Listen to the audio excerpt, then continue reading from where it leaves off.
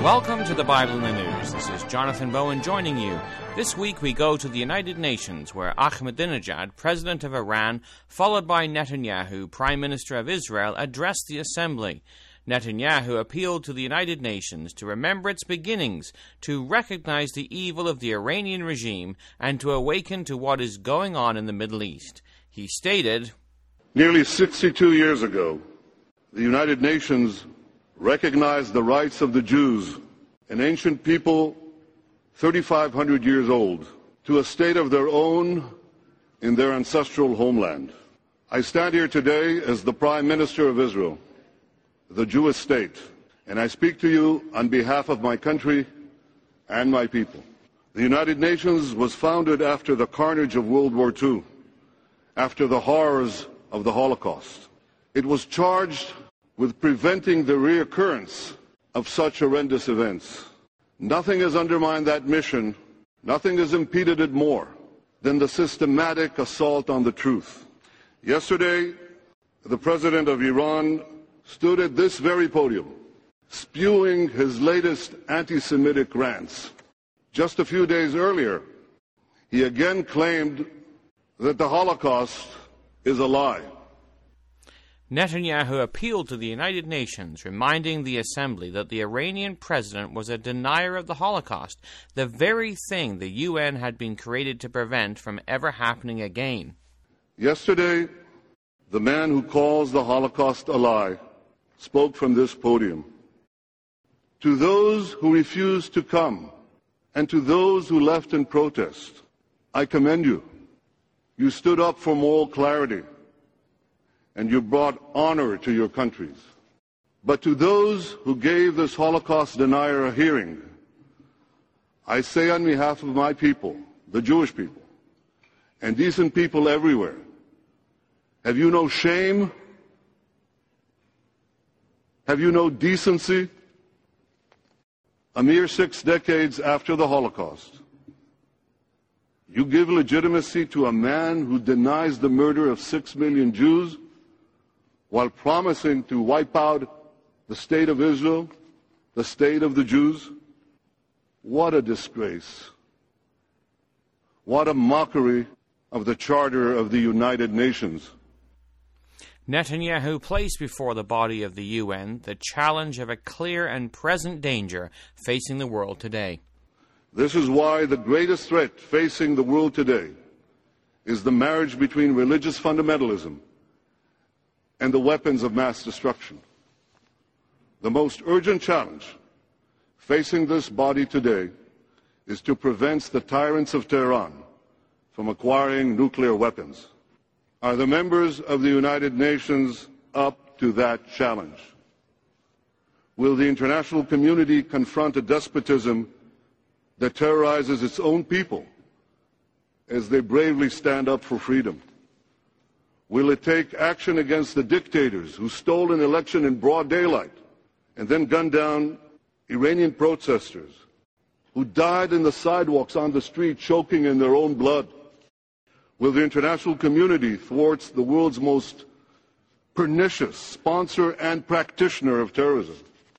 Above all, will the international community stop the terrorist regime of Iran from developing atomic weapons, thereby endangering the peace of the entire world? Netanyahu also pointed out the twisted and faulty logic of the United Nations regarding the situation in the Middle East. The jury is still out on the United Nations. Recent signs are not encouraging. Rather than condemning the terrorists and their Iranian patrons, some here in the United Nations have condemned their victims.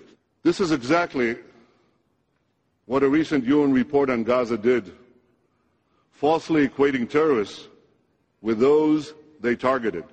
For 8 long years, Hamas fired those rockets from Gaza on nearby Israeli citizens. Thousands of missiles, mortars, hurling down from the sky on schools, on homes, shopping centers, bus stops. Year after year, as these missiles were deliberately fired on our civilians, not one UN resolution was passed condemning those criminal attacks. We heard nothing, absolutely nothing, from the UN Human Rights Council, a misnamed institution if there ever was one. In 2005, hoping to advance peace, Israel unilaterally withdrew from every inch of Gaza. It was very painful. We dismantled 21 settlements, really bedroom communities, and farms. We uprooted over 8,000 Israelis. We just yanked them out from their homes. We did this because many in Israel believed that this would get peace. Well, we didn't get peace. Instead, we got an Iranian-backed terror base 50 miles from Tel Aviv. But life in the Israeli towns and cities immediately next to Gaza became nothing less than a nightmare. You see, the Hamas rocket launchers and the rocket attacks not only continued after we left, they actually increased dramatically. They increased tenfold. And again, the UN was silent. Absolutely silent. Well, finally, after 8 years of this unremitting assault, Israel was forced to respond. Israel's Prime Minister portrayed his disbelief of the United Nations response once Israel attacked Gaza to defend itself. Yet faced with an absolutely clear-cut case of aggressor and victim, who do you think the United Nations Human Rights Council decided to condemn? Israel. A democracy legitimately defending itself against terror is morally hanged, drawn, and quartered, and given an unfair trial to boot. By these twisted standards, the UN Human Rights Council would have dragged Roosevelt and Churchill to the dock as war criminals. What a perversion of truth. What a perversion of justice. The perversion of truth is a common theme today in a world infected by humanism. It is the fulfillment of the words of Isaiah. Woe to them that call evil good and good evil, that put darkness for light and light for darkness, that put bitter for sweet and sweet for bitter. Woe to them that are wise in their own eyes and prudent in their own sight. Chapter 5 and verses 20 to 21.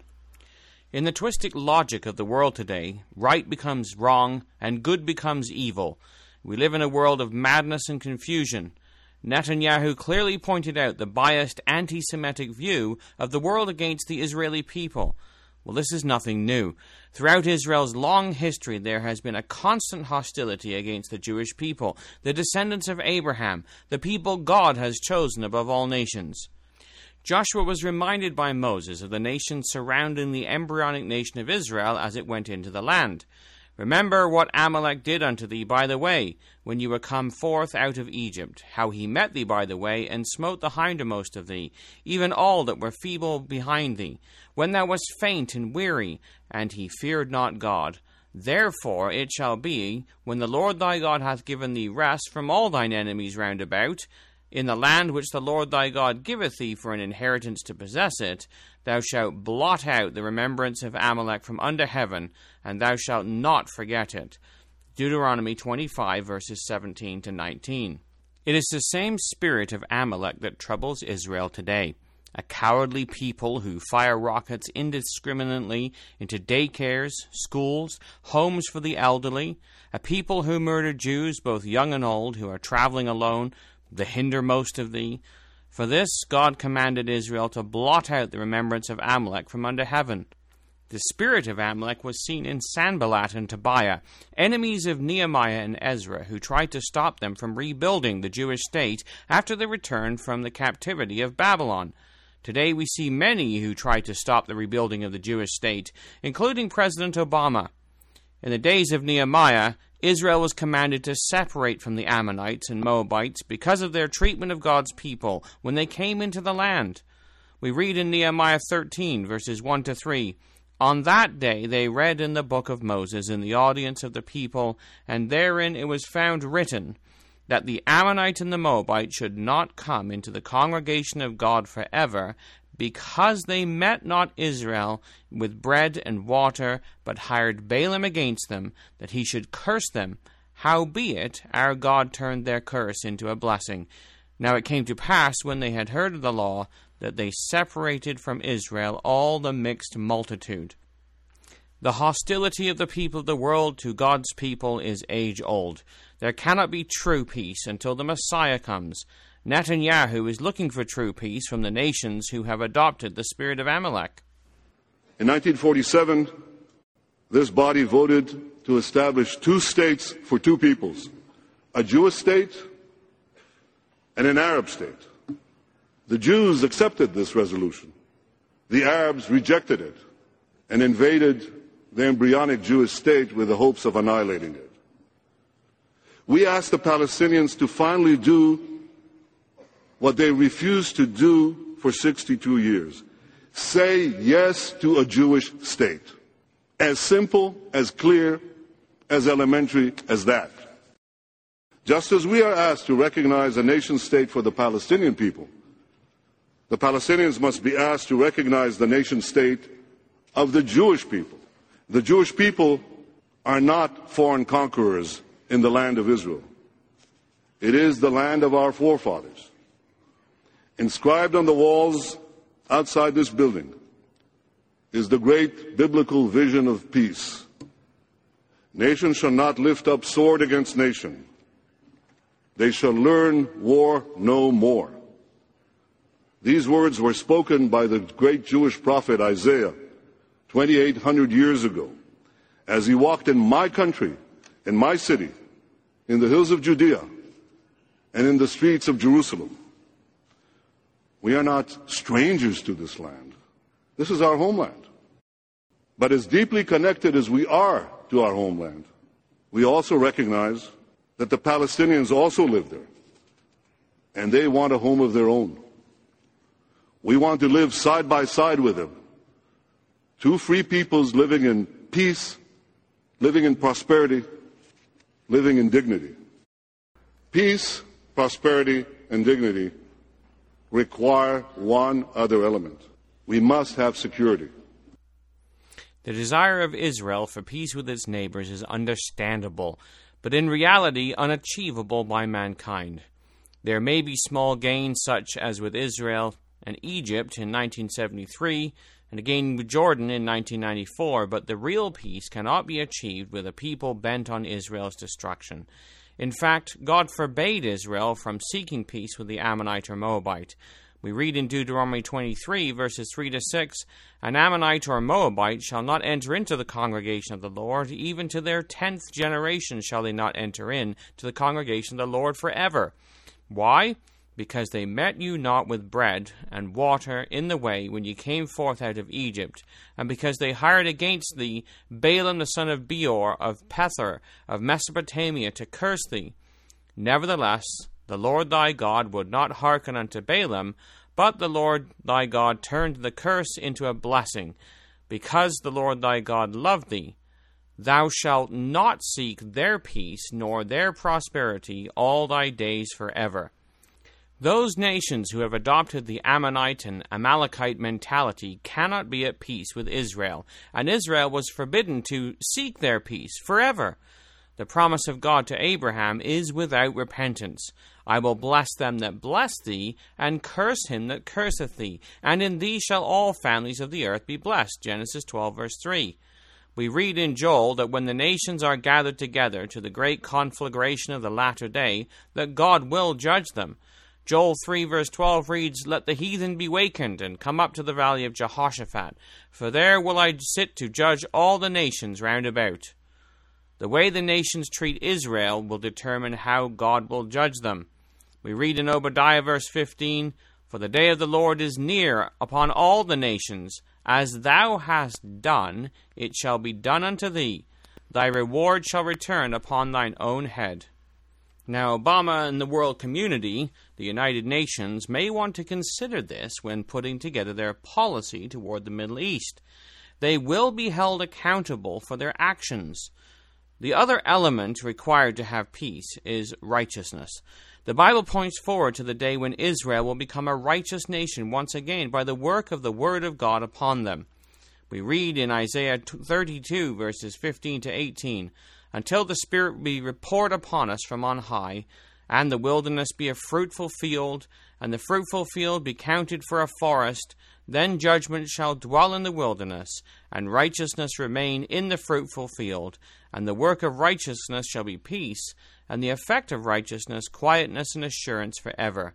And my people shall dwell in a peaceable habitation, and in sure dwellings, and in quiet resting places.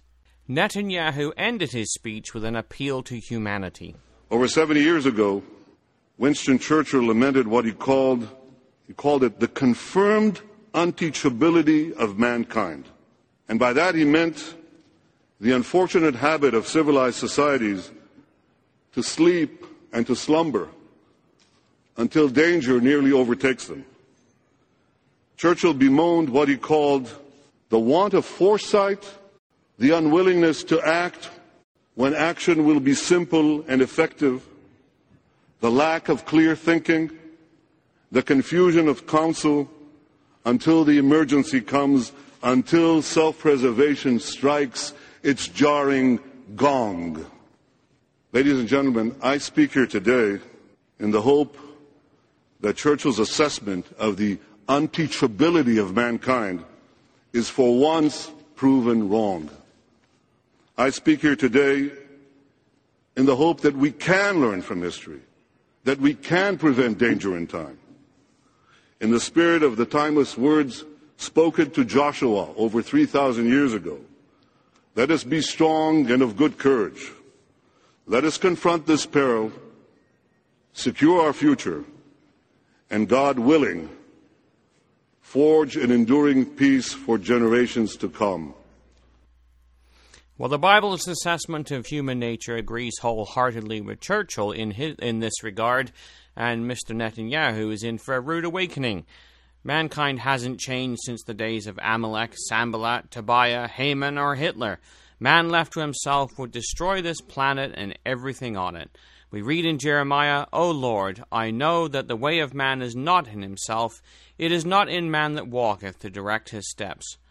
Mankind has not evolved into a more loving and gentle people since the days of the Bible.